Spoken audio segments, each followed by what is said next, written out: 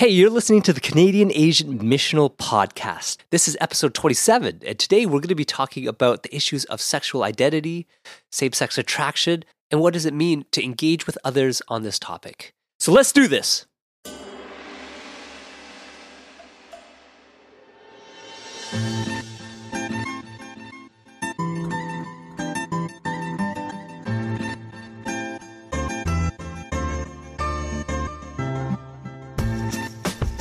Hey, thank you guys so much for joining us today. We really appreciate you guys being a part of this conversation. And today's topic is really important for us to engage in. A topic that's not often talked about. We got Bernard and Shu. How are you guys doing? Yeah. Yup. We are also sitting in Tyndale. Tyndale University College Seminary, our alma mater. Not alma our mater? Tyndale. Yeah, Not our Tyndale. Yes. This is the weird catacomb. This is the Tyndale. I don't moved know. over. Yeah, we are in the basement. Yeah. It's true. This old monastery. This is where the Pope used to Convent? hang out Really? when he was here. One of the popes, John Paul II, I think. Yeah. Is Yes, it I possible think so. we're sitting in a room that he has been in? He may have blessed it. I don't know if he's been here. This chair feels very holy.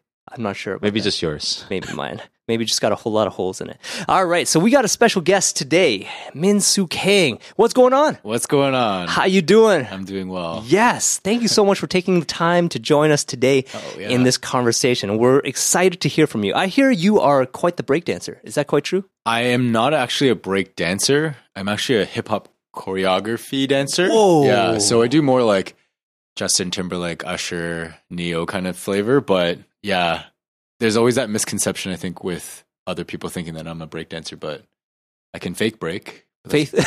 Fake break. Top rock, all rock. that stuff. Oh, yeah, but yeah. yeah, no. Air flares. No, see, those kind of power moves I can't do. Yeah. Turtle.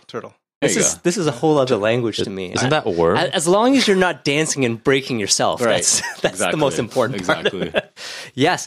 Thank you so much for joining us today. Tell us a little bit about yourself and about what your journey has been like. Yeah, so I'm born and raised in Toronto. Right now I'm living in Vancouver. So I'm Korean by background, and I was raised in the church, the Presbyterian church. And yeah, I actually really enjoyed going to church. It wasn't a chore for me to go. Youth group, all that stuff. I think I was every youth pastor, youth leader's favorite kid. Just really behaved. And Poster child. Poster child. Yes. Yeah, just really enjoyed church. Go to a Vision X. No, actually, I don't think Vision X was a part of our schedule, our ministry calendar. Yeah, so I've actually never been. I think my first time going, I was like 29. Oh, and you were the pastor. Yeah, I was like a speaker. Yeah. So growing up in the Korean church was interesting. It wasn't a struggle for me going to church. I think when I hit middle school is where a lot of questions began to come up. Okay. Particularly around sexuality. So I guess when I was around 12 or 13, I realized that I was sexually attracted to other guys. Mm-hmm. And it was, at that point of discovering that, my first reaction was deep fear, because up until that point, everything that I heard about, anybody who wasn't heterosexual was really, really negative. And it just kind of took those words, took those images and sort of placed them on myself. Mm. And so, just fear really dictated my life. And I think from then on, my best line of defense when it came to this was just to suppress a lot of what I was feeling, sort of out of guilt and shame. I didn't want to, that Asian thing of like, you don't want to bring shame around your family, and you don't want to like disappoint anybody. I heard that I think the worst thing you can do for a Korean family is actually say, one of the things is actually telling your parents that you're gay. So it was really tough. And I just decided, I think at the 7th or 8th grade, when you're like 12 or 13, Sure. to sort of repress and just create a better image for yourself and kind of hide behind a mask and live in that way. Mm. Yeah. And so that significantly altered the way that I began to live and construct who I was. So that mass self began to be all up in sports, literally changed the way I walked, talked, did all that stuff in the name of fighting any form of like anything that was associated with homosexuality. Sure. Just wanted to be accepted and be loved, and just thought that heterosexuality was the way that could happen. And so that was my goal. Yeah, that was my ultimate goal. And then things began to shift. Definitely when I entered university, I think you can't go through life suppressing and being somebody else. Try to construct two lives, and kind of that will always catch up to you, and you can't ever hold on Right. to two lives or two images for yourself. It's exhausting. Oh, definitely. Yeah. I think my life was all about covering my tracks, making sure that even on Facebook, I wasn't tagged in certain photos or untagging certain things, hiding every place that I went in order that people can't, find out what I was doing or who I was or what I was about. And as you mentioned, in my first year of university, dance was a huge thing, and I wanted to be like, I wanted to dance my way to the top and just be the best dancer I could be. And so, I did everything I could, auditioned for everything, and had a really good time. But I was being exposed to a whole environment that I never thought I would be. And that's actually where I met another guy and began to date. And that's where my two worlds just collided. No longer could I hold these two things in tension with one another. I sort of became that person that I hated, became that person I wanted to run away from, but also couldn't fully let go of this thing that I was enjoying, this relationship that I was really embracing. Sure. Yeah, so it was a really big tension for me. Yeah. And stayed in that relationship, but also still went to church. And I think for some people that's weird, but I couldn't shake the habit of going to church. My family started checking out this new church in Toronto, and they sort of hired this pastor at the same time that our family was coming in. And God really, really used him to begin to speak truth to my heart. And it was less about doing the right thing and more about meeting Jesus in a significant way. And that was what began to shift things for me. And that's where God began to move in my life. And I would definitely say that through this one retreat that this church had, I really met Jesus in a significant way. And he didn't really address my sexuality then. He didn't even mention it, really. All he said was, you have a need for me, and the things that you're choosing are moving you further away from me. And that was it. Wow. Yeah. It had nothing to do with That's guilt. huge. Yeah. It was huge for me. And I left that retreat just saying, like, I need God in my life. And those 3 words really propelled me to make some radical decisions to say, okay, I think I want this Jesus more. And if these things are stopping me from knowing him, why not push them aside? So that included like breaking up with my boyfriend at the time, but also like deleting all my secular music and not going to certain places and Burning all the CDs. Yeah. Deleting Napster, all those Napster. things. Yeah. Wow, Napster. Yeah. I remember highlighting all my Winamp music and just being like, delete. Winamp. Oh man. man. Classic throwback. Yeah. Unless you're listening to this on Winamp right now. Yeah. You might be. This is Back to the Future. They might be. You might be running it on Winamp. Windows 3.1 right now. That's It's crazy. happening. That would be amazing. I think they have an app. I think Winamp came out with an app. I think so. Yeah. They're struggling. Yeah. They're hanging on. But we love you, Winamp. There you go. Shout out to that. You brought us much music. Yes. Yeah. So it's really hard to, I guess, summarize the next decade of journeying with God after that. Sure. But it was a lot of highs and a lot of lows, particularly because I still somewhat hid and still chose to be secretive. And I never thought I would include anybody in these private areas of my life because I didn't think anybody would want to understand or could understand. But I found that in those moments that I refused to be open and, as the Bible says, letting people carry your burdens with you, praying in order to be healed, like big verses like that. In every moment that I decided not to bring people in, I found that my struggle with my sexuality and the questions that I asked intensified. And I kept trying to just journey by myself. Right. When I don't think I was even built that way. And so the biggest encouragement for me was actually beginning to come out to friends and family and watching people respond in the totally opposite way that I thought they would. Right. and actually being conduits of God's love and grace, and that giving me the invitation to say, who is this God? What kind of love does he actually want to give me? Right. What misconceptions do I have about him? And from there, just really building intimacy with God and really discovering who I am and what he has to say around my sexuality. Sure. Yeah.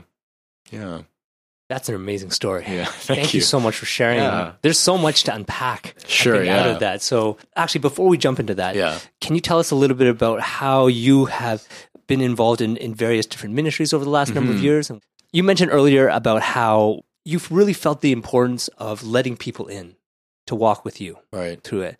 And now you are getting a chance to be able to do that for others in the Right. various different ministries you've been a part of. So what has that experience been like for you? Yeah, so I would say a lot of my journey into ministry started when I was a youth pastor in Toronto, the church plant. And I found that a lot of my kids were asking me about my testimony. How did you become a Christian? What was the whole journey around that? And I remember just giving them a surface answer. Like, I went clubbing and then Jesus came and I stopped. And that is He was at the club. Yeah, I was like, oh, dang, I gotta leave. No, but yeah, I felt like a sham not telling them the truth. It was a half truth. I did go clubbing, but that wasn't my story, right? And so every time that I refused to share my story completely, there came a point I remember God kind of met me and said, "You're depriving me of my glory. You're depriving other people to hear how I've actually moved in your life." Yeah. And that invitation to share, I really took it as a strong, I guess, call to begin being obedient around this and to begin sharing the full story of my conversion and even the ways God meets me today. Yeah, it was amazing. But I remember I shared during the process of me actually bowing out of my church, resigning. I dropped this bomb and left. Like, this is my story. I'm so sorry. Goodbye. Right. But, I still kept in contact with these kids. But out of that, I felt like what was happening was it opened up this need. And a lot of people that I shared with communicated that there was this need for this story to be heard. And so a bunch of friends and we began this ministry called Deep Waters, which actually is still in existence in Toronto today. And our original vision was we wanted to give men and women who have same-sex attractions community. And I think that was the thing that lacked the most. A place where they can come, they could talk through what they've experienced, hear other people even say, "Oh, me too. Like, that's my struggle too." Right. And even to know that they're not alone in this journey. And so that I honestly thought it would be this humble little ministry, but it exploded. And a lot of people, actually a lot of Asian people, began coming out, sharing their stories, finding community, finding people who could actually relate to them. And then the rest was history. It just kept evolving and growing, and the word went out. And I believe now they're even doing online support groups for people who can't make it to Toronto. Yeah. Wow. And their vision is also extending outside of just the same-sex attracted target audience. Yeah. There's more people who have come out of this group that has shifted their vision to include other people who feel scared to come out of whatever experience and to find community in that. Yeah. And so in the earlier stages, I was sharing my testimony with a lot of churches. And at one church I shared at, I met another ministry called Journey Canada. And I really was shocked that another ministry was doing this. I had no idea there was other people who were Canadian who were actually doing this. And the guy who was speaking was Japanese. So I was like, what? Like, many things in that just didn't align. But I really appreciated the way he talked about, he didn't talk about same-sex attraction. He was talking more about sexual addiction. But to hear it from another Asian male was revolutionary for me. Like, wow, there's other people who are doing this. Yeah. So we stayed in touch just so that I couldn't glean off their experience and wisdom. But the more that time went on, I realized actually we really align. And they offered me a position as their youth and young adult coordinator. And so I took it, and I've been working with them for the past 2.5 years in Vancouver. Cool. And that ministry also is a really amazing way to sit with people in their broken experience of relationships and sexuality. And so it actually has nothing to do, it has crosses with same-sex attraction, but there's so many other ways that people can be broken sexually, Sure. be broken relationally. And it's been such a humbling experience to walk with people and watch Jesus. And we say this all the time in our ministry, watch people's faces literally change, their countenance literally changing as they find freedom, as they find truth, as they find Jesus actually in their moments of pain and confusion. To know that Jesus is there, people change from that. Wow. Yeah. Yes. That's awesome. And so it's been crazy, but it's been amazing. Just, seeing that, I guess, that need being addressed in the church today. I'm kind of curious, as you were talking about, both Deep Waters and Journey Canada as spaces, like safe spaces where people can come and find healing and restoration in Jesus. What does that kind of look like with its relationship with the local church? So Journey Canada, I believe, we approach ministry from a macro and micro scale. And so whenever I share about our ministry, on the micro end is what I just shared. Like, we do face-to-face discipleship with them. And so a lot of our people are actually pastors, Christian leaders. And so people who have experienced hurt themselves or are going through a season of brokenness, and they want healing from that, people to journey with them in that, maybe even an environment where they don't have to necessarily be a leader. Right. I believe this community, these groups, gives spaces for those pastors to now minister out of a place of healing. So it's actually a gift for pastors to kind of exit a group, find healing, and re-enter. So that's one way, but also from our experience of walking with people face to face, we can take what we learned and equip the church on a macro level. And so from what we do face to face, we actually take those lessons and bring them to the wider church and say, here are some equipping seminars you can come to talking about relational brokenness, same-sex attraction, addictive behaviors. Right. And so to give that church, give pastors and leaders abilities to be equipped with practical implications and ways that they can walk with their congregation in it. Right. And so I think we take more of a consultant role, even giving ways that a church can become a safe place for people. How do churches actually maybe host our discipleship ministry, our discipleship groups, so that their people can experience healing as well? Cool. Yeah. Well, just to backtrack for something you said actually really earlier, I thought was really fascinating, because you're talking about this sense of, for some people, if they're not even experiencing the glory of God, they're being deprived of the glory of God in a sense. And of course, I'll throw in Dave Fitch in here with the Theology on Mission podcast, but there was an episode they were talking about that, as we see glory at times as this kind of, out there concept of the glory of God, or I want to glorify God, but the glory of God is actually that presence, His very own presence. And how do we extend that presence? It's you extend that in community as the family of God. And that was just such a, like, to deprive people of that. I think at times, thinking about that as a local church, like Bernard's saying, like, I think we don't even know how to do that, because thinking about your story, I think that resonates with probably a lot of people that we've interacted with, or even maybe some of our stories. Yeah. There's a sense of shame, of guilt, and then people don't know how to even invite people into spaces, into relationships. It's almost like the first thing was, especially like a few years ago or whatever, 10 years ago, even, no, like, I don't know what to do with this. This is more overtly sinful or something. And it's just like, wait a second, now later on in retrospect, all the sin in my life, what does that look like? And how do I walk and journey with other people? What does that look like today? And I think even the point of our podcast, doing this missional edge to what we do, is that's the whole point. We should never be coming with this sense of, this is what we're against.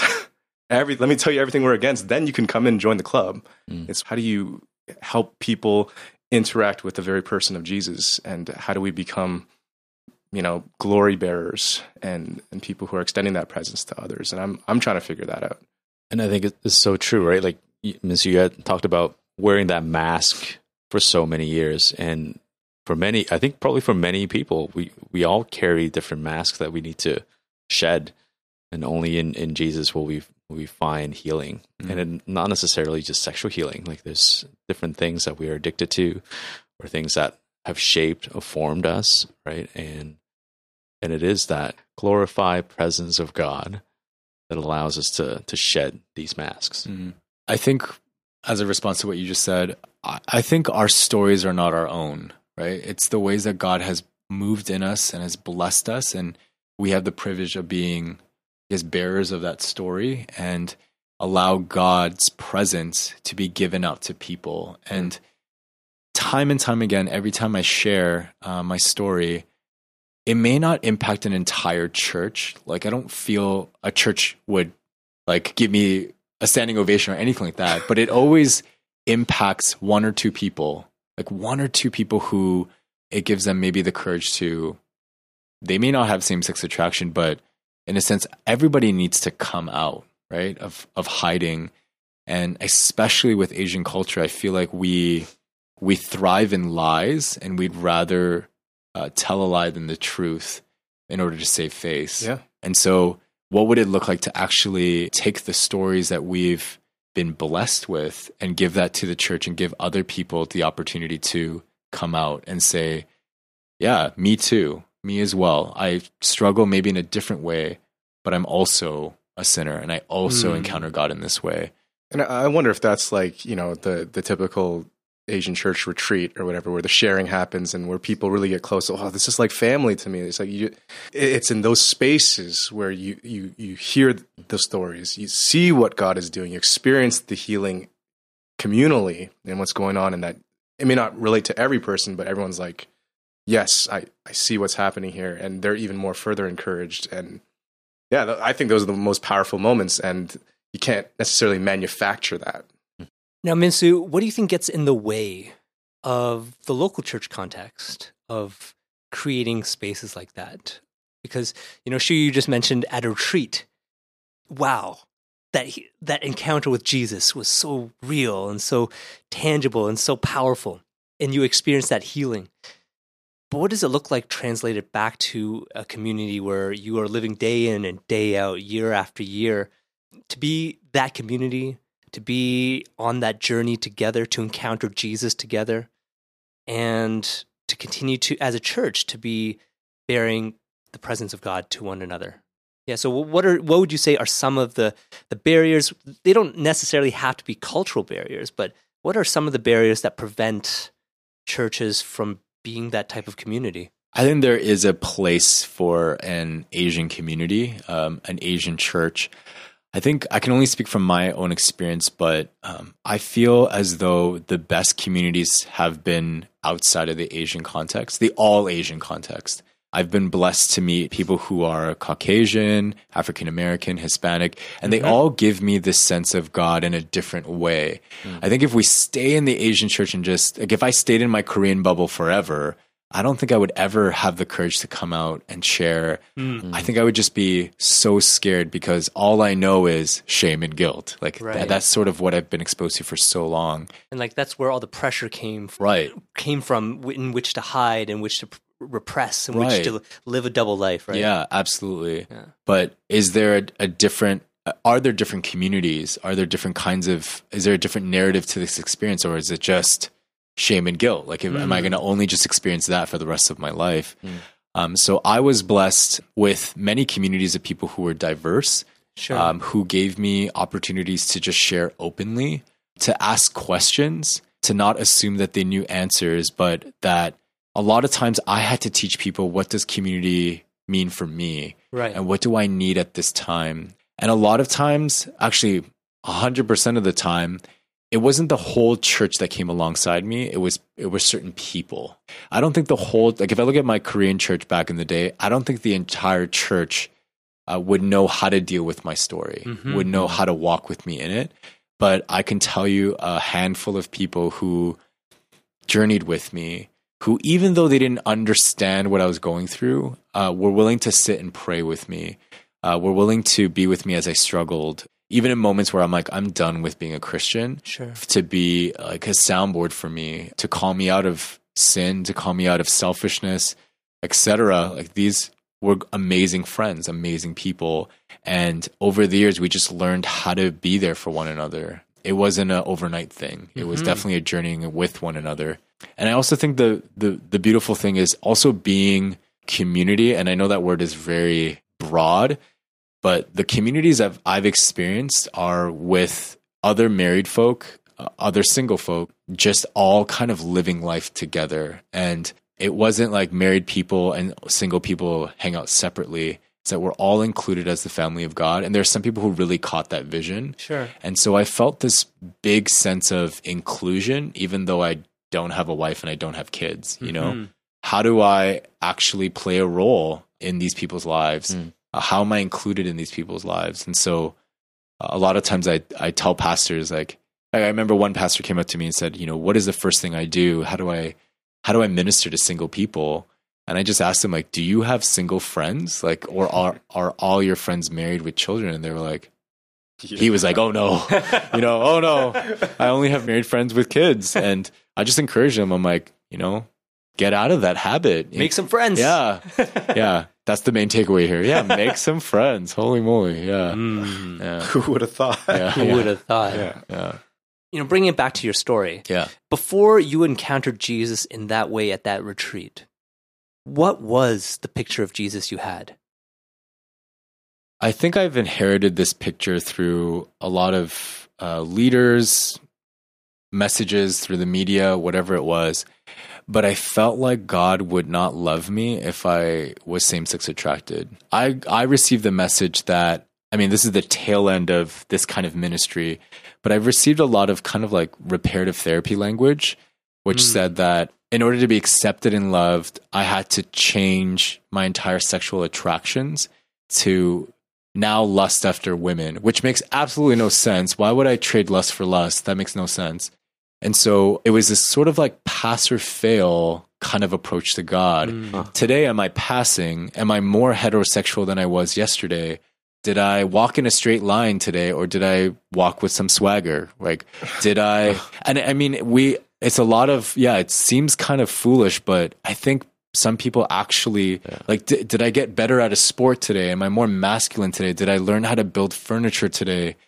It was very weird, but that was sort of my approach to God. If I wasn't behaving well, God was far away. Sure. And I think actually the true encounter with God was actually asking the question, am I still accepted? Am I still loved by God, even if these attractions never go away? Right. And I really believe the answer is yes.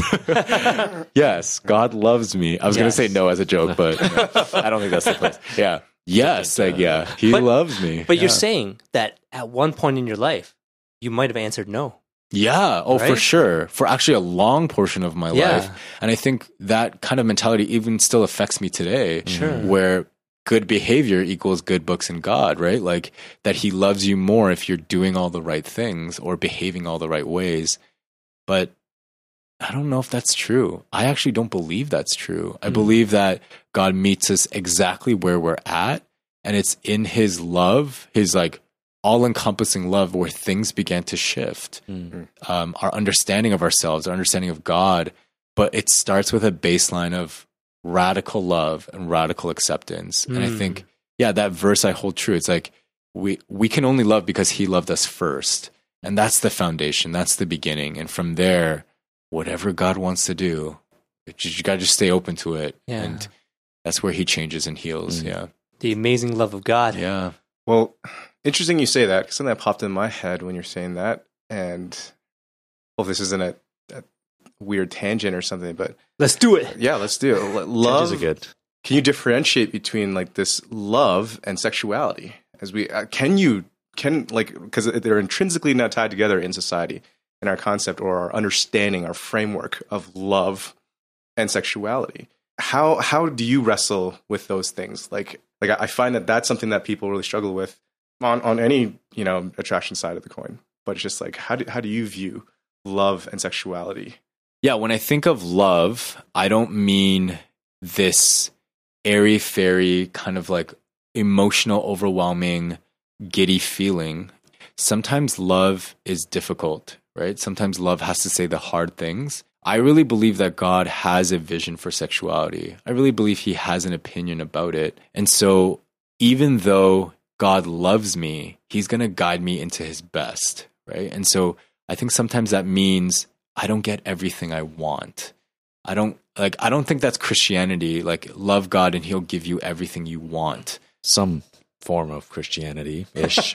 Right. But I think a lot of people like that I talk to, it's kind of like God owes me this. He owes me this relationship. He owes me everything that, like, I've given up X, Y, Z. He owes me this. And he doesn't owe us anything. He doesn't owe us anything. But I think we have to start with the baseline of, is he calling us to the best? Do we believe that he's good? A lot of stuff that I read and interact with on this topic, a lot of times there's that conflation of, well, if I cannot love my same-sex partner or whatever, then that can't be, from God or something like that. Or God, if God is love, then he can't take away that love. That they'll conflate that theme or that topic. And for me, that's that you can have the same thing with the heterosexual kind of attraction, right? But I find that's what I find ends up happening today when the arguments that I hear. I wonder if that's kind of reduced to a relationship between just two people that are attracted to each other. I feel like that's the fixation of what love is all about. But when we talk about love, it's more than that. It's about being in community. It's not just this mutual attractiveness between two people, but the love of God that we've been so describing today. It's like it's so much bigger. And perhaps, in trying to wrestle with this kind of attraction between two people, needs to be also in context of this larger loving community. I end up finding a lot of people, and kind of, I think you were sharing a bit about that pastor who's only kind of spending time with married couples with children. That's, I think, where our traditional Christian society is fixated on. That is the highest of everything. Absolutely. Once you're married with children, kids, with opposite gender, then that's the everything's good now. That's the symbol of heaven now. It's the Christian version of the American dream. I've had this conversation because I have to wrestle with that question as well, because I've had moments in my life where I remember the phrase I used to always pray is, why would you not let me have the thing that comes so natural to me? Like, this comes so natural to me. Why won't you give me this? Why won't you let me have it? And so I had this conversation with one of my leaders one time, and she was telling me how in our world today, I think we can go back and look at the ways that our society has shifted so much that our understanding of sex, the ability to have sex, marriage, etc., like those experiences, those are the ultimate human experiences. They're the best things you can have this side of heaven. And so if there's a group of people that don't have that or don't get that, they're subhuman. Like, you don't get that. You don't get to have that. And because of our understanding of that, now we're wrestling with this idea where people feel like they're not being given the best thing in the world. Yeah, it's like, why would you deny me this? And I think a lot of people are shifting their theologies on not just homosexuality, but a bunch of things because of this idea that we've come to as a society that says, if I'm not coupled, if I'm not able to do the things that come naturally to me, I'm not living a fulfilling life. I don't think that's Christianity. I don't think that's Christianity at all. And the messages that pastors need to be given is like, even if you're single, even if you get nothing that your heart and your will desires, but you get Jesus, isn't that everything? And if it's not, then what are we doing here? Like, if that's not the message, that's not Christianity, right? It's this, 21st century moralistic, therapeutic deism idea where it's like, I rub this lamp and God gives me whatever I want, right? And that's not Christianity. When I read scripture, it's literally like, die to yourself, you are dead. And my mom always says this, I am dead. And, God is the one that calls the shots in my life. And whether that's getting everything I want or not, it's like, I'm going to trust that God has the best in mind for me. Yeah. Cool. That's huge. Wow. That's good. I want to throw you a underhand pitch about, if you were to tell people, like the listeners kind of right now, like in terms of some, current topic, like views on sexuality, because that's something that I think you're passionate on. Is there something that you feel like that you haven't mentioned up to this point that maybe is like kind of this is what you found, and that your emerging understanding of sexuality, so that maybe to engage some of the ideas that today people have about sexuality? Is there something that you'd like to say? I will share this one thing that every time I share this with leaders, they're so impacted by it. And it's specifically on same-sex attraction. I feel like you can apply this across the board with any experience. But I think when people hear the words same-sex attraction, same-sex behavior, and gay identity, I think those are all one thing in people's minds. And so even our world says, if you feel this is who you are, right? So they'll say things like, if you're same-sex attracted, you're gay. So here's the path in order to embrace that. Do X, Y, Z, and you'll live a fulfilling life. But I actually believe that those three things are separate. I believe same-sex attraction, when somebody says that they're same-sex attracted, they're just describing to you an experience that they have. They're not actually telling you the amount or the intensity. They're just basically saying, this is an experience I have.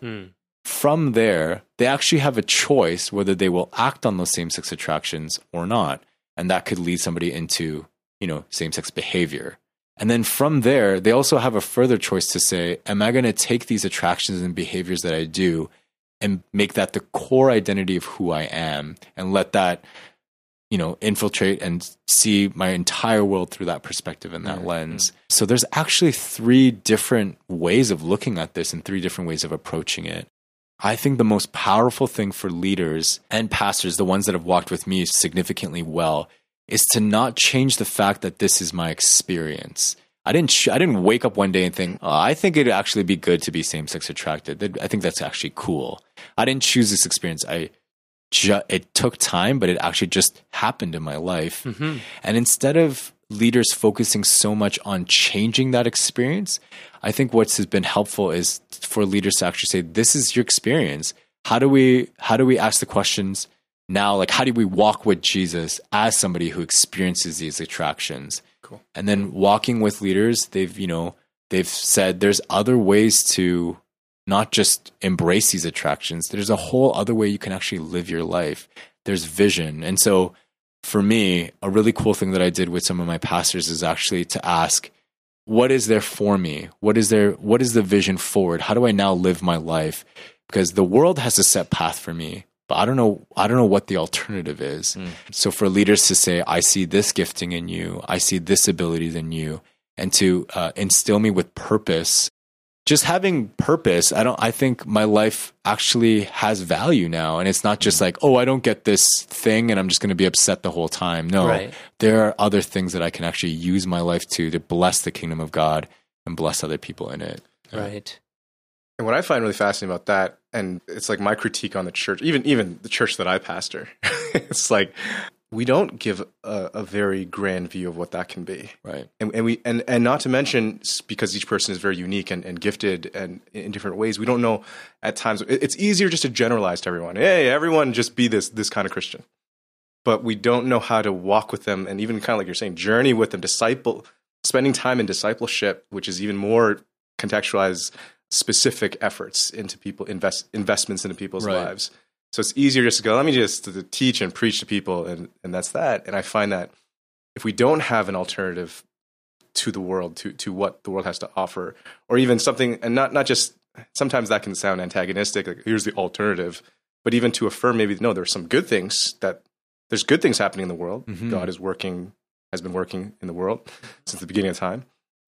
It's almost like helping them navigate those waters, but also to present that to people. And it's not as, I think at times, as captivating to people, and we don't know how to model it at times. But it should be captivating.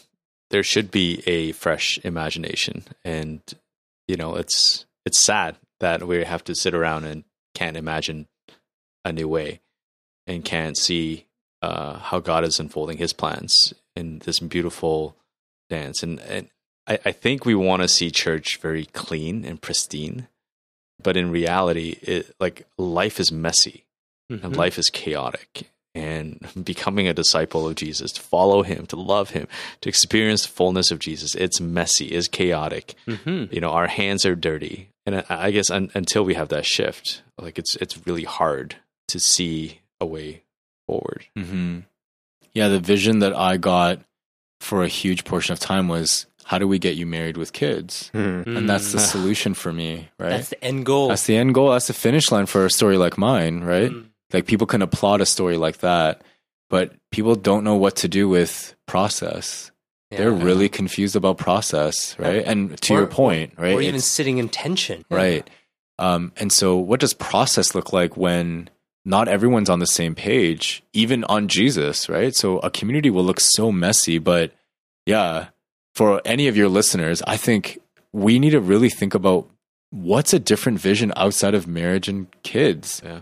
Like that can't be the end goal. And same-sex attracted or not, I feel like there are people in congregations who are supposed to be single, and we're kind of pushing them to not embrace that calling by forcing marriage on them or kids on them, you know? That's a really good thought. You know, that is something that as churches we need to continue to wrestle with, and hopefully that the identities in which we are forming are not on our relational status or our sexual identity, but first and foremost on Christ, encountering Christ together as a community, being shaped by that, and then seeing how that gives us another picture of the other areas in our life, right? But I want to ask a little bit about how the church has responded in the past, you know, which I think is being brought to light now, which has not been as helpful or has been very harmful for a lot of families. I think even right now they're making movies on, you know, these corrective camps or whatever, you know, reparative. Exodus. Yeah. Right. Certain ministries in the past have had that as the focal point too, right? Like, and so what is one way we can learn to address what has happened in the past, seek repentance, and move forward? I will definitely say that 3-tier language, those terms that I gave you, I think that's very important for the future. In the past, ministries that were sort of ex-gay ministries, all focused on reparative therapy, they really pushed this idea of change, kind of, I think, in an unhealthy way. And it really gave a false picture of who God is. And how he actually views us as people. I really believe the next sort of wave of ministry has to be this idea of we accept that this is your experience. Now, how do we encounter God as that person who has that experience? Sure. Versus let's get you cleaned up, let's get you in a more acceptable state, and then here's Jesus. I think that's not even the gospel, right? That's not even how Jesus interacted with people. And so a lot of my friends who have gone through ex-gay programs, I've been through ex-gay programs as well. I think one thing that we have to really fight against is sort of that feeling. In time, I feel like what gets tested is sort of the foundation of why we're following Jesus. Why are we following Jesus? Why did we choose Jesus? And I think for a lot of people, it's because I felt guilty, because I felt shameful, because I was dirty, because I wasn't good. I have to change, and this is why I'm following Jesus. That only takes some time to crumble. Whatever foundation is not Jesus himself will only in time crumble. I believe what the church needs to do now is to actually make space for the Holy Spirit to move, for people to have a real personal encounter with Jesus Christ. That is the only thing that stops any of us from giving into our flesh. And so I really believe that when people have that experience, they're able to say, I want to give up X, Y, Z because I want more of Jesus. Not the other way around of like, oh, Jesus wants me to give up X, Y, and Z in order to be embraced by him. I think that's anti-gospel. Sure. And so how do we actually give people to have that real encounter, to set them on a course of thriving, really, because they have Jesus, they have the best thing. Yeah. Sounds very Keller-esque with the overcoming that desire with an overmastering desire of something else. Absolutely. Which is Christ. Yeah. What I personally find is a struggle in ministry is we aren't creating spaces for people to meet Christ. That it's just going through the motions of whatever, the program or the Sunday morning service and even in small group, like doing Bible study, just going through the motions. But where is that meeting with Christ or even like you know, friends who are bringing this person to Christ kind of thing. But what ends up happening usually is just going through the motion, going through the intellectual kind of rigors. Of it all. But very much so, I'm in agreement. I think more than ever, that's where I come at now. Is this person going to experience Christ? Is this person going to be born again? Their whole change of who they are. Yeah. Very much so. And I want to see more of that. Yeah. Well, here's the thing. Like, I think with leaders, that's something we don't have the power to do. We don't have the power to bring the Holy Spirit down. I think what we can do is just create a space where people feel a sense of love and acceptance, to communicate that as God's love and acceptance, and pray that, here, Holy Spirit, this is your space to move if you so desire. And yeah, I hope that I never force anybody to be a Christian, right? Like that they actually have a true encounter themselves. Yeah. I like the say the prayer, man. Say the prayer. Right. Come on. Right. You need this? Yeah. Do it now. Yeah. You're going to hell, man. Get to the chopper. Yeah. Can't do the chocolate. This is kind of like a random question because Yeah. you've been living in Toronto most of your life, but you've been living in Vancouver.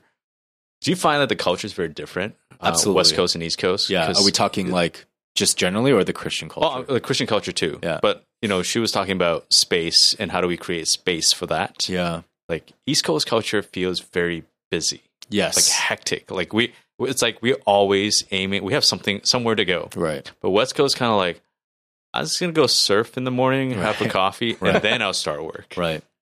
And I wonder if that also affects the way that we look at space. Yeah. So I lived in Toronto for about 30 years, and it's been 32 years. 2.5 years in Vancouver. Sorry, I'm not 62. Oh, man. You look so good. Yeah, thanks, man. For 62. The way I'd word it is Vancouver feels very Henry Nouwen. Like, Okay. very like, okay, yeah, how do we find healing? How do we meet Jesus in our areas of pain? Right. And so a lot of people that have come from different cities and that they come to Vancouver, the Christian culture is very much like a spiritual spa for them, where they have time to now sit, be still, and a lot of stuff comes up in that silence and stillness. And this is where Jesus meets them and heals them. And then when I think about Toronto, I think Tim Keller. I think like knowledge. I think theology. I think, just like how do we devour our Bibles and be, well versed in Scripture, which is not a bad thing, right? But I think there's this sort of balance that's needed. Like, I've experienced a lot of healing in Vancouver, but I feel this pull now to read a lot of Scripture, right? But in my time in Toronto, my heart did not stop beating like very quickly. I felt anxious all the time, and I didn't really give myself spaces to relax and actually create that space to let Jesus speak and move. Cool. That's my sort of comment on I guess it's time for us to go to the prairies. Yeah. 'Cause it's right in the middle. Just right in the middle. Yeah. Where nothing is equilibrium of it all. Yeah, just meet in the middle. Saskatchewan. There's nothing I've been- there. I'm just kidding. Yeah, I've been. I'm and just kidding. I'm not sure. Some people are good there. Some people are good there. I know I can. There's not much coffee there. All right, as we wrap up this episode, thank you so much, Minsu, Thanks for having me. Yeah. One of the things we like to do at the end of our episodes is do our takeaway box, and perhaps you can be the one to offer it today. Something for our listeners to take away, to wrestle with, to continue to converse about, and to be engaged in.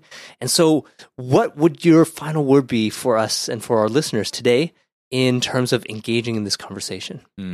Yeah, I would definitely say that this topic, sexuality, it can be very, very overwhelming, especially just the new wave of ideas, identities, homosexuality, transgender, gender identity. Like there's so many things that are coming up that feel new for people. I mean, this has been my experience. And as I've been walking with people in this experience as well, I can honestly say that this is not a special thing where you need special tactics or special ministry tools in order to walk with people in it.